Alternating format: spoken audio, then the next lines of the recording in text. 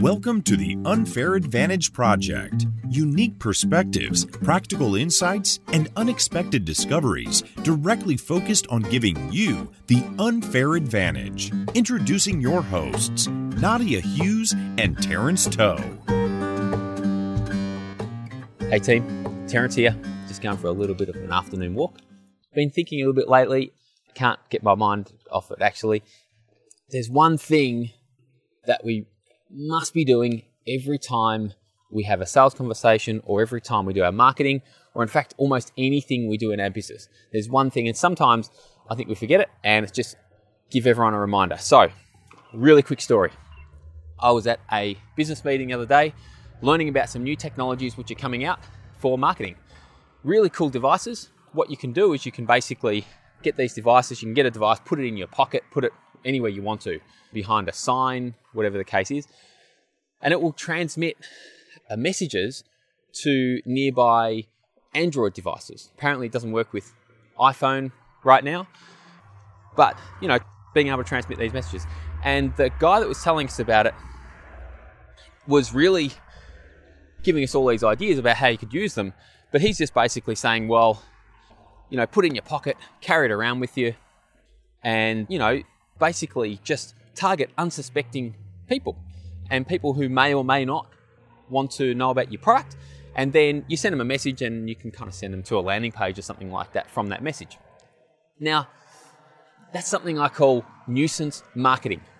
Nobody wants nuisance marketing. I can think of some really great uses for that product.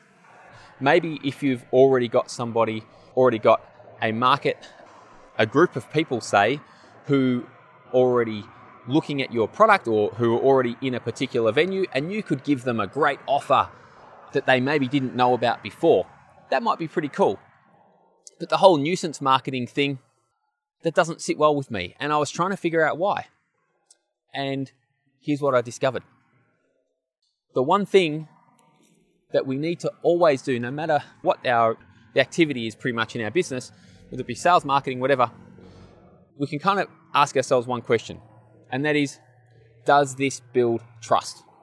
And the problem that I had with the way that we were being told we could use this technology is there's no way that builds trust. In fact, it breaks trust. So anything that we do that breaks trust is really not helpful for our business. In fact, it's not really helpful for anybody, because if it breaks trust, it's likely that we're not solving a problem for somebody. And like I said, nuisance marketing is just something, it's just completely breaking trust. It's sending people messages that they probably didn't want. Kind of made me glad that I'm still running an iPhone. I don't have anything against any other phone out there, but I'm kind of happy to not be getting those messages, to be honest. So, the message today, whenever you're selling, marketing your business, in fact, pretty much anything that you're doing in your business, any activity, you can ask yourself that one question. Am I building trust?